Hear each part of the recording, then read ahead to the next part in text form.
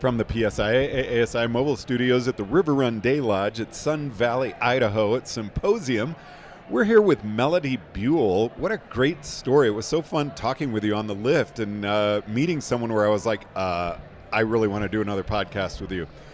So thank you. Thanks, George. Now, Melody, I met you in a training group, and turns out you're an adaptive DCL. What is an adaptive DCL? Well, George, I am one of the divisional clinic leaders for PSI Northwest and also an examiner. So I lead clinics providing education across the 6 disciplines within the adaptive sector. And I get out there and I help provide a foundation based on our alpine fundamentals and skills to be able to enable people to provide excellent education and an education that can support their students who do have some kind of disability, no matter what that is. And then really whether or not that's somebody who works for a traditional school or it's somebody who does work for an adaptive specialty school, that will benefit them moving forward and being able to provide a life-changing experience on snow, especially for people who may not otherwise get outside and to feel that just crisp, wonderful, fresh air across your face. I mean, for me, I call that Swiss Mountain coffee. And it's that cold air that just runs across your cheeks. And sometimes for me, it's better than the first cup in the morning. And it's something I'm so grateful to be able to get out there and do. And it's something I'm so grateful to be able to get out and share with other people, whether that's giving lessons or whether it's sharing with other instructors to be able to spread the discipline much farther than where it is right now. Now, question for you really that has to do with what you're talking about, and there's so much I want to get into with you here. But as a divisional clinic leader, just because you're adaptive, it seems to me you're just really good at teaching. Do you get hired to do clinics for any discipline, really, in Alpine? Wow, George, that's such a nice compliment. Thank you for saying that. I mean, it's true. Thank you. You really have to do great teaching. Yeah, thank you. That's super observant as well. So everything that we do in the adaptive sector is alpine based. So if you think of the fundamentals are the same.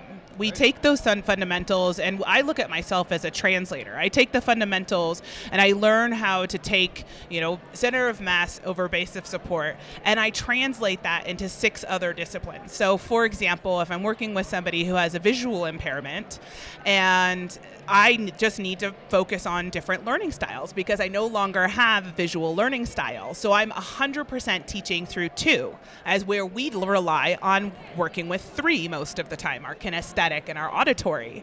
So that's one example. So the fundamentals still the same. The ski and the snow are still going to tango down the hill the same way, right? So, or if I'm working with somebody in for example, a 3-track lesson where somebody has 1 ski and then they have 2 outriggers. Right? So if they're doing that, again, it's the same. Some of the things that are a little bit different is maybe where does that pressure get directed when we're talking about directing pressure to the outside ski. So a little bit of that becomes a little bit different, but it's so easy to start translating once you start owning the concepts and you really understand the fundamentals and how they can be morphed into a few just different variables within body types. So let's get into your background. What was it that really got you skiing? We were talking a lot, and you've got a huge race background.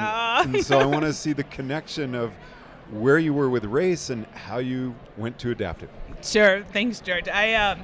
So I grew up racing all through my single digits up through my teens, and and then went on to race through college. But I started teaching just a little bit when I was in my late teens, and it was interesting to me and whatnot. And then after college, I wasn't ready for a real job, so I decided to head on over to Switzerland, and I was an instructor over there. I worked for an international program, working with kids from all over the world, everywhere from Uganda to Saudi Arabia and even Sweden. And then we also did a special week, which was called Tackers, that worked specifically with kids who had had transplants. So that was kind of my early exposure to the possibilities of working with people who have a different set of needs that aren't necessarily socially normative to our culture. And so that was really kind of inspiring just to see the amount of effort it takes for somebody who has to get up earlier and put a lot more effort into getting up on the hill. And it really kind of opened up a door of compassion for me. So after a couple of years of goofing off being an instructor in Switzerland, I came back and coached ski racing for about another, let's not age me too much here, maybe another 6 or 7 years. And I was really passionate about like the technical and tactical focuses of ski racing. And I just got to this point where I lost the heart. I looked up there and it wasn't fulfilling me the way I needed it to. And so I paused and I said, I need something else. And lo and behold, I actually went to Hoodoo, and which I know you have spent some time. That's right. And I did the Oregon Adaptive Sports volunteer training, and I went out and I got to check out the sit ski equipment. I saw some cool tools, and I really just kind of had a play date with a bunch of things that could totally translate into circus equipment at the time, and I loved it. I fell in love. And I was still coaching ski racing at the time, but I was spending all of my extra days up with Oregon Adaptive Sports, specifically at the Mount Bachelor-based program, volunteering my time to give lessons. So it's funny to me that you said you weren't ready for a real job and you went over and coached. And, I mean, this has become your job. Oh, it totally has. Absolutely, George. I feel so fortunate, and honestly, I'd go as far as saying privileged, to be able to be in a space where there's a strong educational foundation that we get through PSIA, but then I get to bring this diverse array of experience to the table and to be able to further my learning, but also to be able to share with others and to create an atmosphere where I get to help change people's lives through my sector with Oregon Adaptive Sports and throughout the Northwest, where I do thankfully am lucky enough to be an influencer and giving clinics and spreading knowledge, but also just to be able to get out there and be in the outdoors and on a vehicle that maybe is more accessible to even more people than we imagined. Now, there's something you said that I found extremely interesting. Please don't take that I don't find everything you're saying is interesting. Oh, no, here we go. But when you said you went to Hoodoo and looked at the equipment, you loved it. It excited you. It got you really interested in it. I've got to tell you, I don't feel I'm unique here. When I look at that equipment, it scares me. And while I've had some interest in working in adaptive, I've always felt like if I can't get out on a sit ski and try it out because I'm scared, how can I teach somebody to do that? Right. So, George, this is a great question, and honestly, it's something that comes up a lot. And I would actually, I want to backpedal just a tiny bit and say that part of my participation in PSI Northwest, I spend a lot of time with the Alpine teams. So whether it's the tech team here, showing up at clinics, participating in our tech series, which is our education staff ongoing training, I find that it's all the same.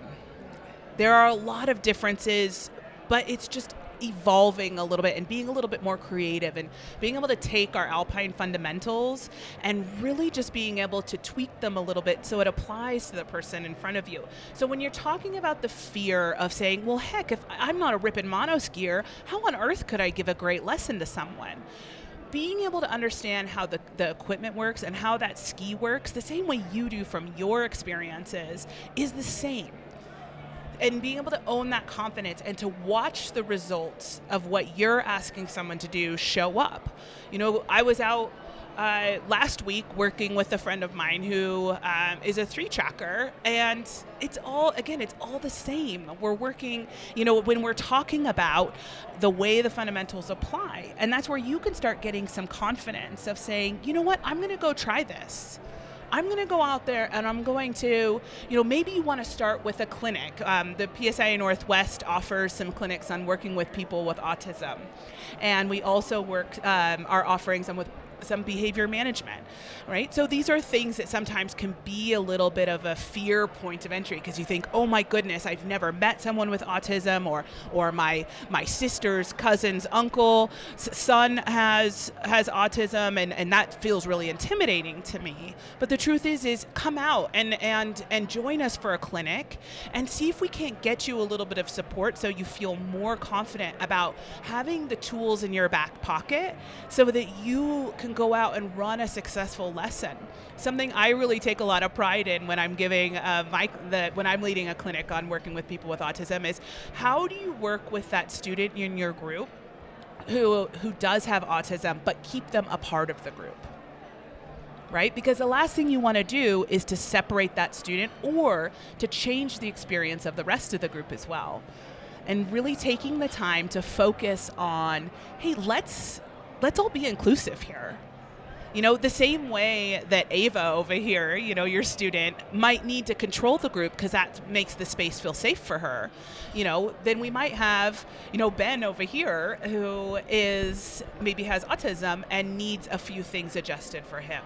And this chat about autism is really making me think because I've had kids classes. My daughter who teaches has had kids classes where after the lesson, the parent will say, my child's on the spectrum. And you've noticed something there, and it's, going through a clinic on this and learning how to communicate and would be fantastic. Totally. And what's great is one of the first things I start out with is what are the signs? What are your tells? And I'm hearing another podcast. Oh, no! Round 2. Well, George's is okay so far, so maybe. But seriously, that is really interesting. And again, we've been talking a lot in PSIA, ASI this year about communication skills, people skills. And really, that's all this is, isn't it?